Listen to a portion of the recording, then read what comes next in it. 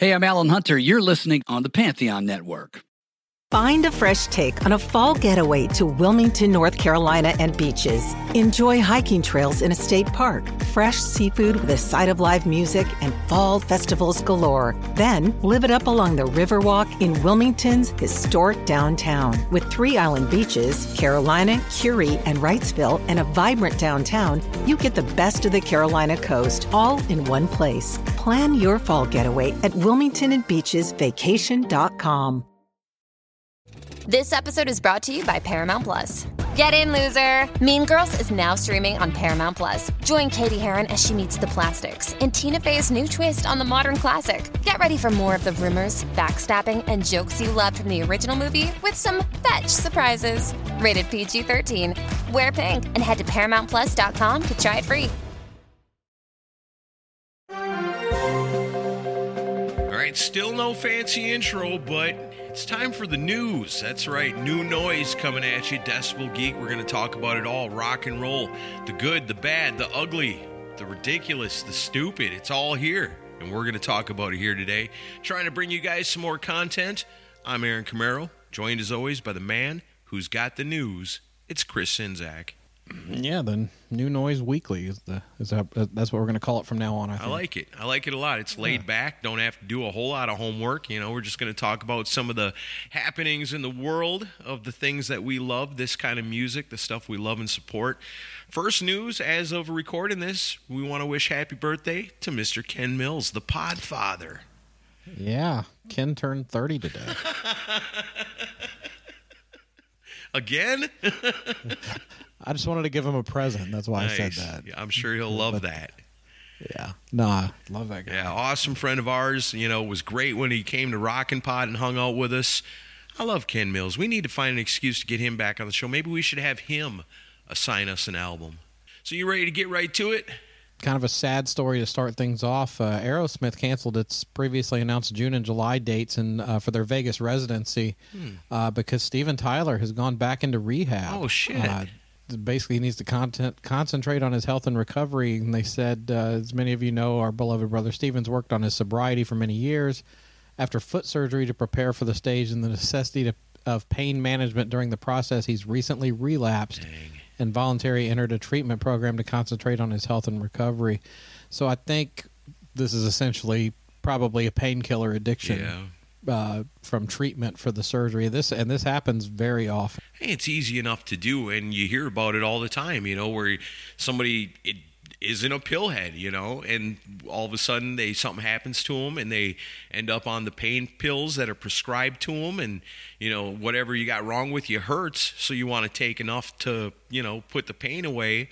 And then it's kind of like drinking a little bit, you want to have a few beers and have a good time, but then you start doing like shots of tequila to go with it, and then all of a sudden it's not fun anymore, So you wouldn't know anything about that. I'm not saying I know from experience, which I guess I do, but I mean, in kind of the same context where, you don't go into it thinking, okay, I'm going to come out of this with a pill addiction, and you're definitely susceptible to something like that if you've had issues with, addictions in the past. It's scary stuff. There's so many people on pills nowadays, and it's just because they're so readily available. And when the doctor says, here, take these, they don't think about, hey, this guy has got issues in the past. They just want to make sure you can get through your injury without being in pain. And then, I don't know, man, that sucks. Yeah, well, and to stay in the Aerosmith world, it's funny that I'm amazed that this hasn't become a story, but I saw a tidbit of information strangely related to Aerosmith through the Johnny Depp trial that's going on right now. As a lot of you know, Johnny played with Joe Perry in the Hollywood Vampires project with him and Alice Cooper. It's good stuff. Well, the guy they did a deposition with the guy that produced some of that stuff, and part of his testimony was saying that he witnessed Johnny and Joe Perry doing cocaine together, and this is like just a few years ago. Wow. And I'm kind of I saw it and I'm like, man, that'll probably be on Blabbermouth or Metal Sludge or one of these sites, but no one's done an article on it, and I wasn't. It's one of those where I could have taken advantage of the situation and done a Decibel Geek article on it, but I was just like, I don't want to be that guy. It's kind of shitty. But I mean, damn, Joe Perry, aren't you a little old to be snorting lines? I mean, Johnny Depp too, even. I mean, look at the mess that poor guy is in. My rule is if you're above 40, don't touch that shit. Yeah, I mean, you could just explode your heart, you know. Like I said, I've said it a million times in the past. Take it from Kevin DeBro. Take it from Kurt Hennig, you know. You get over a certain age and you toot that line thinking you're going to have a good time, and then your heart explodes and that's it. And then that's how you're known for dying forever. Yeah. It's terrible. Which, I mean, Steven's going into rehab now for this, but I've heard no mention of Joe Perry lately, so hopefully that was an isolated thing for him. But I don't know, a few years ago, he was looking really frail, and I was like, I'm worried he's on something again. But I hope, all the best to Steven Tyler and those guys in Aerosmith. I'm amazed they're still out there doing it, because certainly they've got to be well off beyond their means. Jeez, that Johnny Depp, he's a bad influence. Hey, did you see in the Johnny Depp trial when he was talking about feeding pills to Marilyn Manson to get him to shut up? Yeah, to get him to shut up. I love that he laughed when he said it, He wouldn't too. stop asking me questions about Edward Scissorhands. He wouldn't leave me alone about it. That's all he wanted to talk about.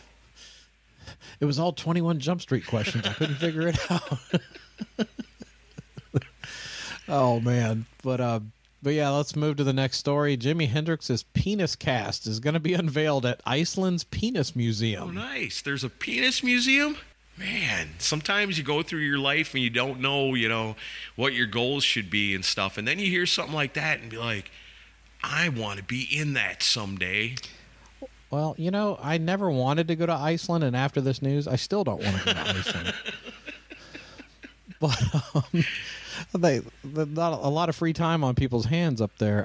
But yeah, I guess it was, Cynthia Plastercaster, who we talked about in a recent New Noise, passed away. But it's called the Icelandic Phallological Museum. Wow.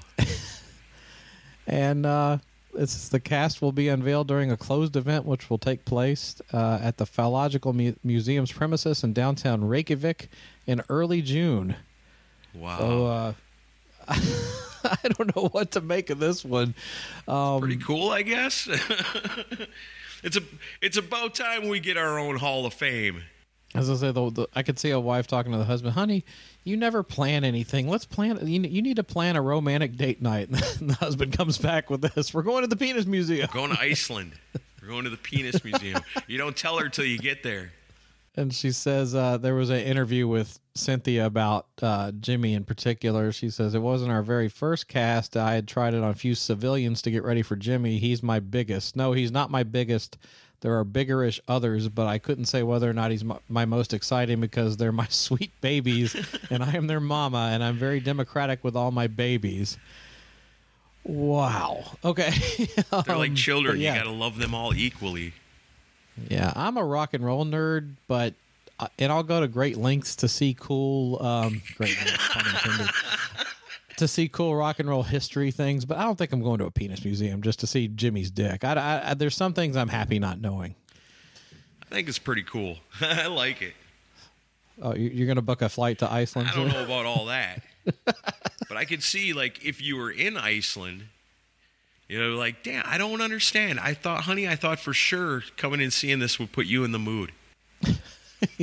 In the mood for somebody else, maybe. Yeah, I remember our late friend Gary Corbett talking about Kiss playing in Iceland and him saying, it's a very strange place, and this does nothing to dissuade me from believing him. Oh, man. Moving on, accepts Wolf Hoffman dismisses Udo Dirkschneider's criticism. Apparently Udo was doing an interview and somebody brought up, his relationship with the previous members of the band, and one of his quotes was, and I don't want to, about Wolf was, I don't want to have any contact with him. I'm really good friends now again with Peter. He did bass guitars on the new cover record that Udo just released. He says, I still have a good relationship with Stefan Kaufman. Over the years, he was a guitar player in UDO. He was producing UDO and stuff like that. And the only guy I don't want to talk to, let's say it this way, is Wolf. Well, what other way would you say it? There's a lot of reasons why I wish him all the best. He's a great guitar player anyway, but for me to work with him again, never. Wow. And Wolf got interviewed recently, and he said, I think it just proves what I've always felt. It's a partnership, and unless you have the right partner, it's not going to work. It's almost like a marriage or something. Just because it didn't work with somebody else doesn't mean there's not the right person out there somewhere. And I think we found that right person. Let's talk about Mark Tornillo, who's great. And he's got the right voice, has a great attitude, he's got the looks, he's a total metal freak. So I think we have a winning team here. And then they asked him if he had seen Udo's comments, and he says, yeah, of course I know. What else is new? Of course he's going to say that. What else is he going to talk about? See, that's the thing. If you constantly talk about something that happened 30 years ago, what does that tell you about your own career? That's all I have to say about that. I always think the proof is in the pudding. Make some great music, and the rest will sort itself out. And that's all we're trying to do. We're not trying to compete with anybody. We don't have to prove ourselves. We are accepted. We make great albums. That's all I know. That's the truth. I do think it's sad that those guys can't at least get along and appreciate what they did together. But, that's how it goes. I mean, I'm sure they appreciate what they did together because they're each still playing songs from that era. Yeah, but it is sad that they aren't on friendly terms anymore, because it sounds like there's definitely some bitterness between the two of them. But if it was a competition in 2022, who do you think's winning that competition, Accept or Udo? Well, Accept's doing much bigger gigs than Udo. I would agree. Yeah, I would definitely hand it to the current version of Accept. Udo just released a covers album, which is pretty cool, but, man, that last album that Accept put out was out of this world good. I need to listen to the rest of the Udo album, because all I've heard off the covers record is the We Will Rock You cover, and I never need to hear that again. Yeah. Because that wasn't. No, there's other stuff on there that's pretty cool, but, nothing that comes close to touching the last Accept album. Next story, Vinnie Paul's estate is going to auction his collection of personal and private mementos. Did you see this announcement? No, So Backstage Auctions, which is kind of like the go-to auction house for rock and roll stuff, his estate is putting up they're selling everything. They're selling everything from sports stuff that he had to his jeans and stuff on this thing. It's like 700 items. It's pretty insane. Any musical stuff? Oh, yeah. You can buy his drum sets from Pantera and Hell Yeah and Damage Plan, and but I found it funny, which just shows how big of a Kiss nerd Vinnie Paul was, that there's an entire Kiss section in here. Wow. There's a Kiss apron. There's a Paul Stanley Broken Ibanez guitar from '97 that Paul gave Vinnie. There's a signed Love Gun album signed by the whole band. There's a Kisstory book. And I found it funny that the Kisstory book, the binding is completely fallen off. And I'm like, yep, that's a definite Kisstory book. They're like, that's the worst problem with that thing. But no, there's some cool stuff in here. There's also some stuff from kind of like, this is kind of a poor taste, but because they're just selling everything lock, stock, and barrel. But I don't know.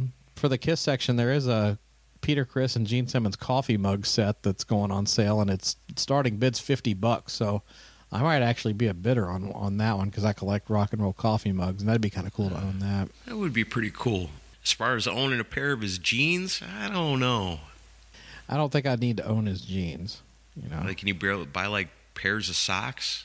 They got his underwear up there. I don't think his underwear is in there. There's shirts, there's jeans. I'm looking through it now. There's jackets. There's a novelty suit that looks like pajamas. There's a few of them. There's boots, a lot of cowboy boots, shoes. Cowboy boots might be kind of cool. You could put them on display. Yeah, there's hats.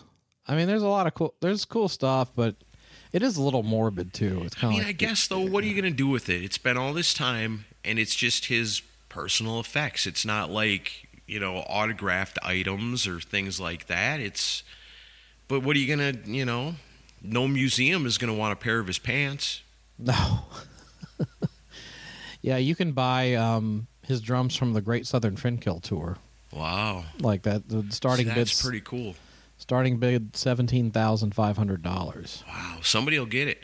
Oh yeah, that'll get bought. Wait, if I was some kind of millionaire and I had like a big office somewhere, how cool would that be to have something like that sitting in the corner with like a velvet rope around it and a little display thing that says what it is? And all of his gold and platinum award stuff is being sold too. Some of the starting bids are kind of low, like $300. So it's reasonably priced stuff. And if you're a Pantera fan, you might want to jump out and get it. Go to BackstageAuctions.com to check it out. It's actually pretty cool. Yeah. It gives the fans a chance to have it instead of just throwing it all in a dumpster somewhere, And on the subject of auctions, news thing, Kurt Cobain's guitar that he used in the Smells Like Teen Spirit video sold at auction for $4.5 million. Holy shit. Yep. And you know who bought it? Who bought it? The owner of the Colts, Jim Irsay. Oh, yeah, you told me he likes to collect stuff like that. Wow, the guitar from the video. Who had it? I don't know if it says in here. Probably his family, I'm guessing. Yeah. No, Jim Irsay has a whole collection of amazing rock and roll memorabilia, and so he's a real appreciator of that stuff. And then also donating a portion of the proceeds to a thing called Kicking the Stigma, which is his initiative to raise awareness about mental health disorders. So at least there's some good charity stuff going through with this. That's cool. But yeah, I mean, that is, I'm not the biggest, Nirvana fan in the world, but that is you can't say that's not a legendary guitar. I mean, it started a whole revolution. Yeah, it definitely is. And it would be pretty cool to have something like that hanging on your wall in a glass frame. And he's probably got gold inlay on it and everything else fancy, diamond studded. Kurt Cobain's guitar hanging on the wall. Pretty cool. I wonder if there's a list somewhere of everything like that he owns. I need to look that up and see. And I wonder what he does with it all. Does he just got a big room in his giant mansion house? I guess. I don't. He might. I wonder if he's got it on public display. I might even travel up to Indiana to see it, because I mean, he's got some amazing stuff. Right on. I'm going up to Indiana later in the year. Maybe I'll find out. What's going on in Indiana? I'm going up to hang out with the Fougers. Oh, cool. Okay. We're just going to meet in Indiana one weekend and hang out there. Oh, cool. I've never been. I've driven past it. I want to go see if they got any good CD stores and stuff like that. So the next story, Wasp Blackie Lawless is writing his upcoming autobiography. Did you know about this? Wow, no, Says it's been one of the most fun things he's ever done in his life. Wow, yeah, I can only imagine. Blackie Lawless, kind of a shit talker over the years, but then he's got the Christian, thing that he's, been believing in for many years, and I guess following. So I wonder how that affects it. Where's the balance in there between asshole Blackie and love everyone Blackie? It's he's an interesting subject, and I mean, I know we have friends, including Rick Fox, and while I have Rick Fox on my mind, let me pass on our condolences on the loss of his wife. She was a sweet woman and did a lot for him, and was very important. And Tamara, rest in peace. I really feel for Rick with what he's going through. Our hearts go out to you, Rick. As you know, Rick didn't have the greatest relationship with Blackie, and a lot, including Chris Holmes or a lot of people. So I'm interested to see how he addresses a lot of these things. And like you said, he's kind of a two-part person, because early in his career, it seems like there was a lot of selfishness and ego. And then, he did get born again, and seems like he's tried to walk more of a straight and narrow path in the last 20 years, but he doesn't do a lot of interviews. So I would be interested to see what he has to say and how he reflects on that stuff. Yeah, that's something definitely I'd be interested in reading. I got one. So I've been doing some detective work because I'm still trying to figure out why Ugly Kid Joe won't play in the United States. And I think I ruled something out. So when people talk about in the music industry, when they're talking about Dave Fortman, I mean, usually they're talking about, award-winning producer that's done stuff with Godsmack and Slipknot and Evanescence and a ton of other bands that have sold a whole lot of albums. That's how most people think of Dave Fortman if they, know our kind of music. But me, I know Dave Fortman as a guitarist from Ugly Kid Joe. So he's been back with Ugly Kid Joe for a while now, but now comes the time for Dave Fortman to go back into the studio and be a producer again. So they had to get a new guitarist. So they got Mike Squires, who's a former guitarist from Duff McKagan's Loaded. And I don't know if you know this, he does a podcast called Couch Riffs. It's pretty cool. If you guys like Decibel Geek, you ought to check out his show. It's called Couch Riffs. He has people on, rock and rollers, mostly rock and rollers. He's had Ryan Roxy on there, Vivian Campbell, William Duvall, and a whole bunch of other people. And what he does is they'll sit on his couch, they'll talk about music, and then at the end they do a song together. And it's like one take thing. And it's pretty neat. It's a cool show. Metal Mike was telling me about it. And so they got him as the guitarist. He was born in California. So that tells me at least Ugly Kid Joe does not hate Americans. All right. So we can rule that out. As to why they still are not playing in the United States, the detective work continues. Ugly Kid Joe's on tour in Europe and the UK right now with Thunder. Oh, that'd be a good show. Yeah, pretty cool. That would be awesome. Another band that never plays here. Yeah, I was going to say you'll never see either one of them here in the States, but... Yeah. Did you see this story about Yngwie Malmsteen and Jeff Scott Soto? I did see that. That's pretty wild. Man, they're slinging some mud at each other. Well, I guess what I seen was that Jeff Scott Soto... It's all kind of funny to me. So Jeff Scott Soto is going to go to this club that he goes to all the time. Got some bands there that are playing, opening up for a headliner that he's friends with. He wants to go check out. No problem. On any other night, come on down, Jeff. Hang out, have a good time. Everybody loves that guy. But on this particular night that he decided to go down there and do this, Yngwie Malmsteen is playing. And so, there's some kind of history between those guys that, isn't real good. They don't get along anymore. Or at least Yngwie doesn't like him very much. Yeah, I think it's mutual. Yeah, I guess so. Yeah, because he was asked to leave. Well, that's what Jeff says. Yeah, part of me says that, I don't know, you knew who was opening up that show. Unless you went down there with the attitude of, maybe I go down there, I hang out, maybe I get to talk to him, maybe we can bury the hatchet. But if you're just going down there to hang out and act like you didn't know Yngwie Malmsteen was the headliner of the show. Who? Yngwie who? Never heard of the guy. And then he says that Yngwie threatened to not play if Jeff didn't leave. And then, Jeff says he was going to leave anyway before Yngwie came on, so he just left. But then Yngwie comes back and says, I think some people are making up stories to be in the media again. Kids don't believe made up BS from people who are trying to stay relevant. He's not important for me to cancel my show to my fans. On the other hand, I was told by my agent that he snuck in there without paying. Oh, yeah. So security threw him out. Certain people make up stories, turn up at my show, get kicked out by security because they snuck in the venue without paying, then turn around and make up a story to try to grab media attention. Some people are sick. Stop stalking me and get help. Wow. I forgot about that part.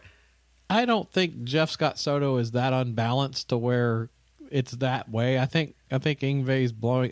It seems more likely that Yngwie would tell Jeff, "I'm not playing unless you leave," rather than the other way around. Yeah, because the story that Yngwie's telling seems legit. He could honestly say, "Look, I'm not going to cancel the show over this one guy when all these people came to see me. What's he going to do? Heckle me? I don't think so. No big deal."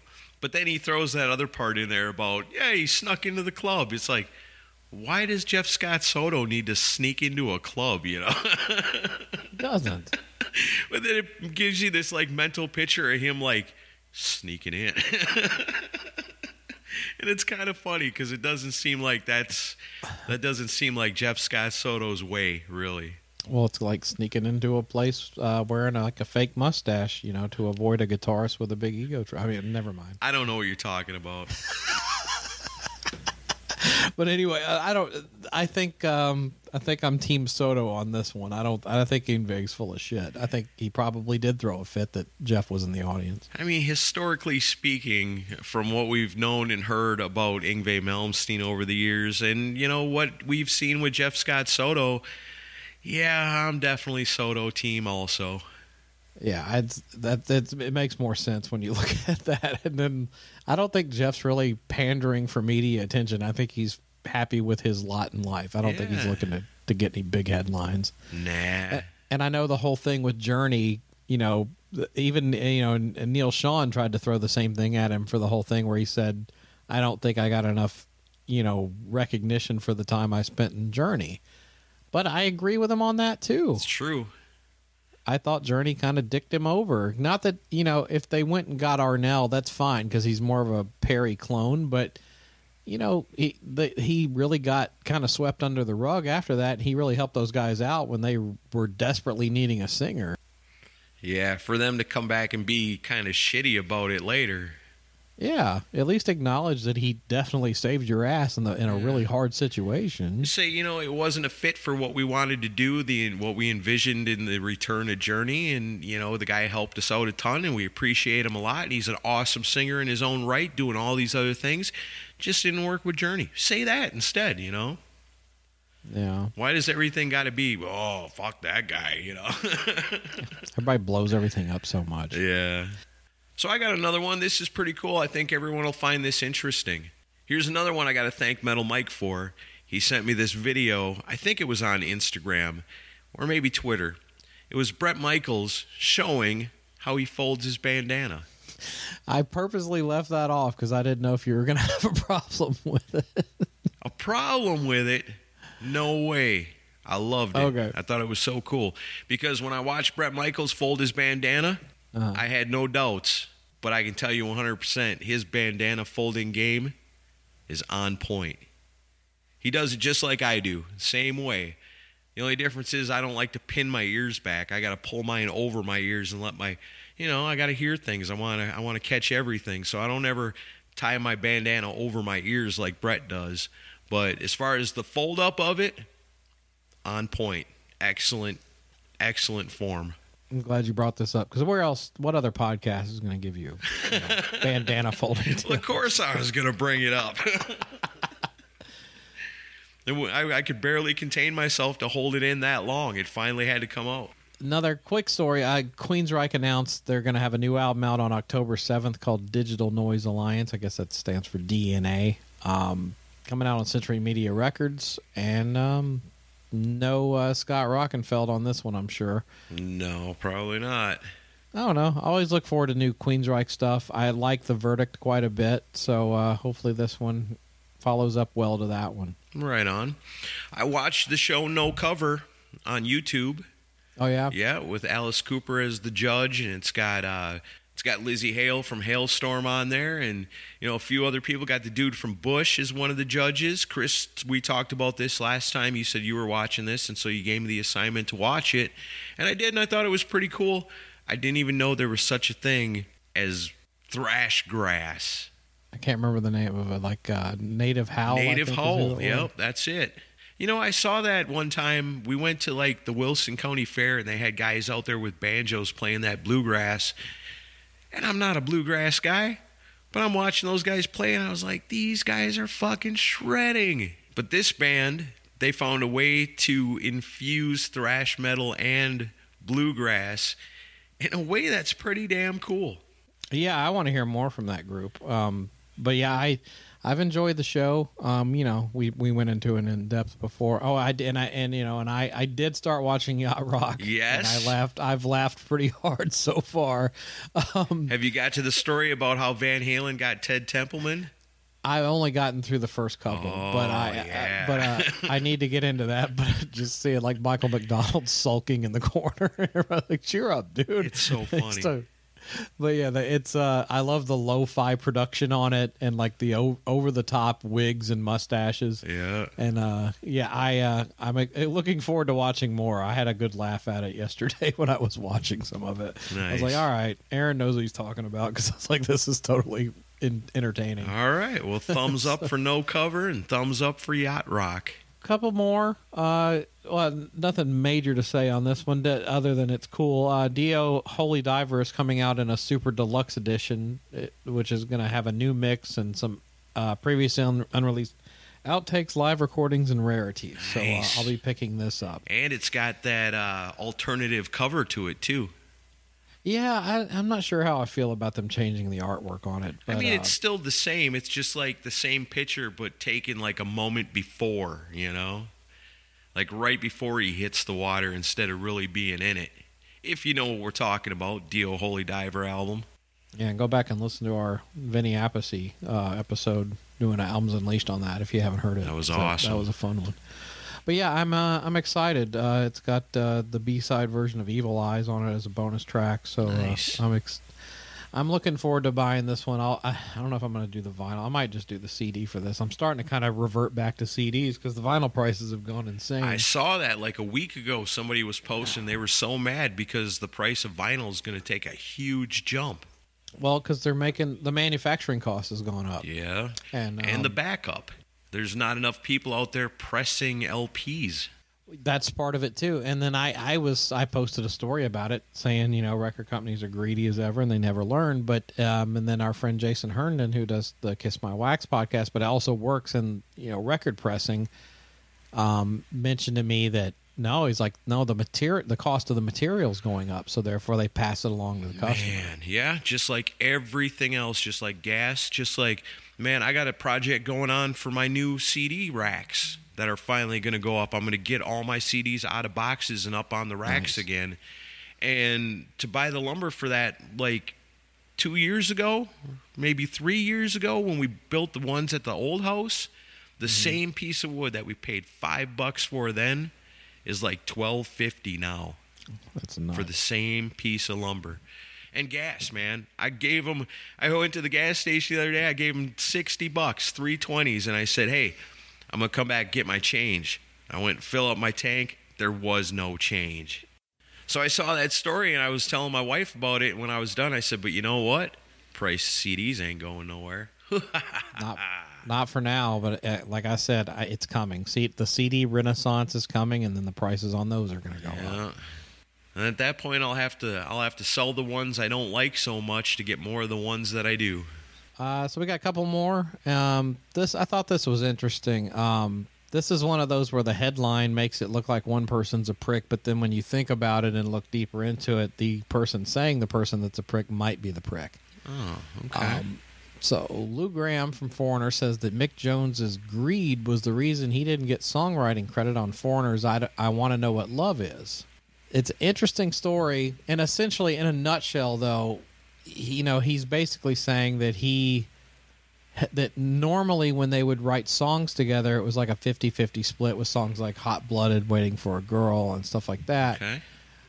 So he goes, but then I Want to Know What Love Is. The two of us, Mick's home was about 15 minutes from my home, so I'd drive over to his house and we would work on that song. There'd be moments where it was just magic, and we'd hit our head on something creatively and we couldn't get to the next point.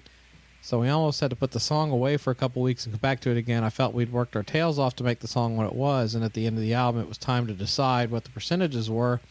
I wrote down what I thought it should be, and he wrote down what he thought it should be, and I wrote 65-35, 35 for me, 65 for him, and I opened the little piece of paper that what he thought it was, and he wrote down 95-5. 95 for himself? Yeah, and 5 for him. Oh, shit. He says, I was stunned and crushed that he'd think I contributed next to nothing to that song. But the thing is, from what I know of this song and how it was made, Mick Jones did have like the whole song written, and basically what Lou Gramm added was like vocal trills and runs and stuff, like little fill-in pieces. So Mick had the lyrics and everything written? Yeah. Oh, wow. Lyrics and music for like the majority of the song. So he's to blame. Well, this is one of those things where I think Lou Gramm is he's bitter that he's not getting a bigger piece of it, but it just depends on who you believe. But I mean, I think Mick Jones wrote the song, so yeah. So I mean, like you said, he could be the asshole by saying, with what he said for the split being way too much, like 65. He'd be like, "What are you talking about? You haven't done anything on this song. What makes you think you deserve that?" And Lou Gramm tries to back up his point with saying like Mick Jones was working with because the choir comes in at one point, and that Mick Jones was working with the choir on their part, and then during that time, Lou Gramm was doing his lead vocal and like all the little additions and stuff that he does. I feel so much love and all that stuff, and he's like, I did that myself, and like Mick didn't have to correct me on any of it. And I'm thinking, yeah, but that's a vocal part. It's not writing. That's adding emotion to a song. And I'm not taking away what Lou did. His vocal on the song is awesome, but I think he's wrong in this case. Yeah, it kind of seems like it. I don't know. That song's awful. Oh, I thought you loved that song. No. No, that's what ruined Foreigner for me. Like, I never listened to Foreigner. I didn't want nothing to do with Foreigner. I didn't care about him because of that song. And then, like, you go back and you hear the full album, the first album in full, and you go, wow, man, this is really cool. You know, I've never listened to Foreigner because of that song. Well, I mean, Gene Simmons ruined that song for me forever. Was that playing while he was wearing his socks? Yes. Yeah. I mean, that's what I heard. Oh, man. That's funny. And I'll take Gene in a bathrobe over that video. Yeah. But yeah, all right. So then last story for today before we get out of here. Did you hear this thing about this Rolling Stone article that they put out on Taylor Hawkins and his last days?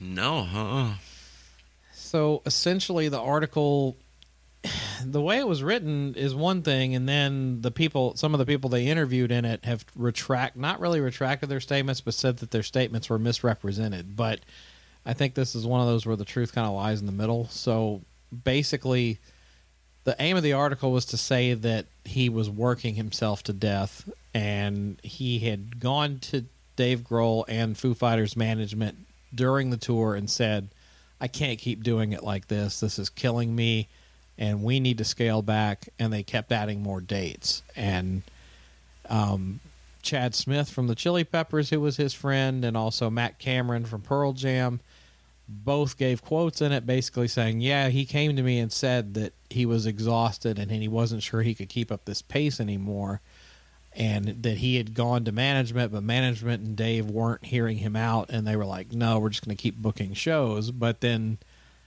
both Chad and Matt came back after this article came out, and they were like, I can't believe Rolling Stone misrepresented what I said, and I never would have been part of this if I had known that was the angle they were going to take. But it's like, if that's a direct quote, though, how do you misrepresent that? Yeah, I don't know. I mean, because when you're talking to Rolling Stone, you don't think, oh, this is not on the record, right? No, of course. If you're talking to somebody like Rolling Stone, everything is on the record, that you're saying, so there's no mistaking it. So, I mean, how can you say, like, you didn't know? Like, Rolling Stone, hey, can we get a quote? It'd be hard to go back and say, well, they misrepresented what I said. Unless it was something like, maybe I think it could have been this, or in my opinion, or I don't know. I don't know how all that works. That's weird. I think the argument those guys do have is, and I'm sure this is what Rolling Stone did, is they came to them and said, we're writing a tribute article to Taylor. Will you share your memories of him? And then they got these quotes out of him in that premise. Interviewed him for a half an hour and got that one little clip out of there. That's it. We got it. So I don't know. I think the quotes are probably accurate and that he probably was tired. At the same time, he did have a drug problem. I mean, there's no questioning that now. So I mean, it could have been his health that had him feeling that way to begin with. He's not doing good on the inside. He doesn't realize it. And then he gets out there and goes, oh, hey, something's not right. I'm not feeling good. I'm not feeling like I usually do. Not realizing that your insides are wrong. Something's not right. You're going to die in a week. Right. So, I mean, something wrong with him could have been the being wiped out and tired could have been the clue to say, yeah, you need to stop because you're about to die. Well, and I mean, this whole situation, like with a lot of rock and roll guys that we lose too young, it's one of those where hindsight's 20/20, and everyone goes back and wishes they would have done things differently. So I mean, Rolling Stone, it's their job to put out articles like this. I'm not a big fan of Rolling Stone, never have been. No. But this is what they do to get clicks and reads. But at the same time, I'm sure that Dave and the rest of the Foo Fighters management and the bandmates he had are probably all questioning, could I have done something different? So I'm sure an article like this does not help their situation at all. Well, no, and of course, like you said, in retrospect, it's easy to look back and ask those kinds of questions, but in real time, you don't really know, until it's done, whatever happens, happens. Yeah, because, I mean, Foo Fighters management, after the article came out, they came out and said none of that shit happened. Like, he never came to Dave and never came to management asking for this stuff. So who knows? I mean, it's... So it couldn't have been any of those guys that said, yeah, he went to management, he went to Dave and told him, because, I mean, unless he said that to him, then you say, well, he told me that he went to management, because those guys aren't there. Yeah, I don't know. Like they said, a colleague who was a friend of his, they wanted to remain anonymous in the article. There it is. Yeah, they said the fact that he finally spoke to Dave and really told him he couldn't do this and he wouldn't do it anymore was freeing for him. That took fucking balls. That took a year of working up the guts to do. And then Foo Fighters management says he never informed Dave and management of anything at all like that. Yeah, see, and that's the state of, the reporting, the way it's done nowadays, I could write any kind of bullshit article about anything I want to and pin it all on somebody anonymous. Yeah. I think that happens a lot. That takes the responsibility off of me and sets it on an imaginary person that gives me the ability to write whatever the fuck I feel like. Yep. And it's as long as it's outlandish and insane, it's going to get a lot of clicks, and I'm going to make a lot of money. Yeah. Either way, it sucks that Taylor's gone, and it does suck, and it sucks that Rolling Stone would do some shit like that to try to stir it up when the rest of the band's already hurting enough just by losing their friend. Yeah, they're still grieving over this whole thing. And then to try to construe something to make it look like, oh, not only did you lose your friend, but guess what? It's also your fault that he's dead. Bullshit, Rolling Stone. You suck. I'm sure it was a rough day in that camp when this article came out. Yeah. But if I was going to give any advice to the Foo Fighters, I would say I don't pay too much attention to what Rolling Stone's got to say because, back in 2003, they voted Elvis Costello the #1 guitarist of all time. Did they really? I'm just guessing based on what I know about Rolling Stone. Well, I was going to say they were also the magazine that completely ignored Eric Carr's death, and after hearing about this article about Taylor Hawkins, I'm kind of glad that they did. Yeah, no kidding. Who knows what the fuck they would have said? Yeah, I have said these guys killed Eric Carr. Yeah, that's what they probably would have said. Well, I don't know. We've heard stories on that too. But, man, that sucks, man. Fuck Rolling Stone. Yeah, but no. So let's jump out of here. This is a quick new noise. We gotta take a quick break, and then we're gonna get ready to record the other episode. All right. Well, we'll see you guys next time. Thanks.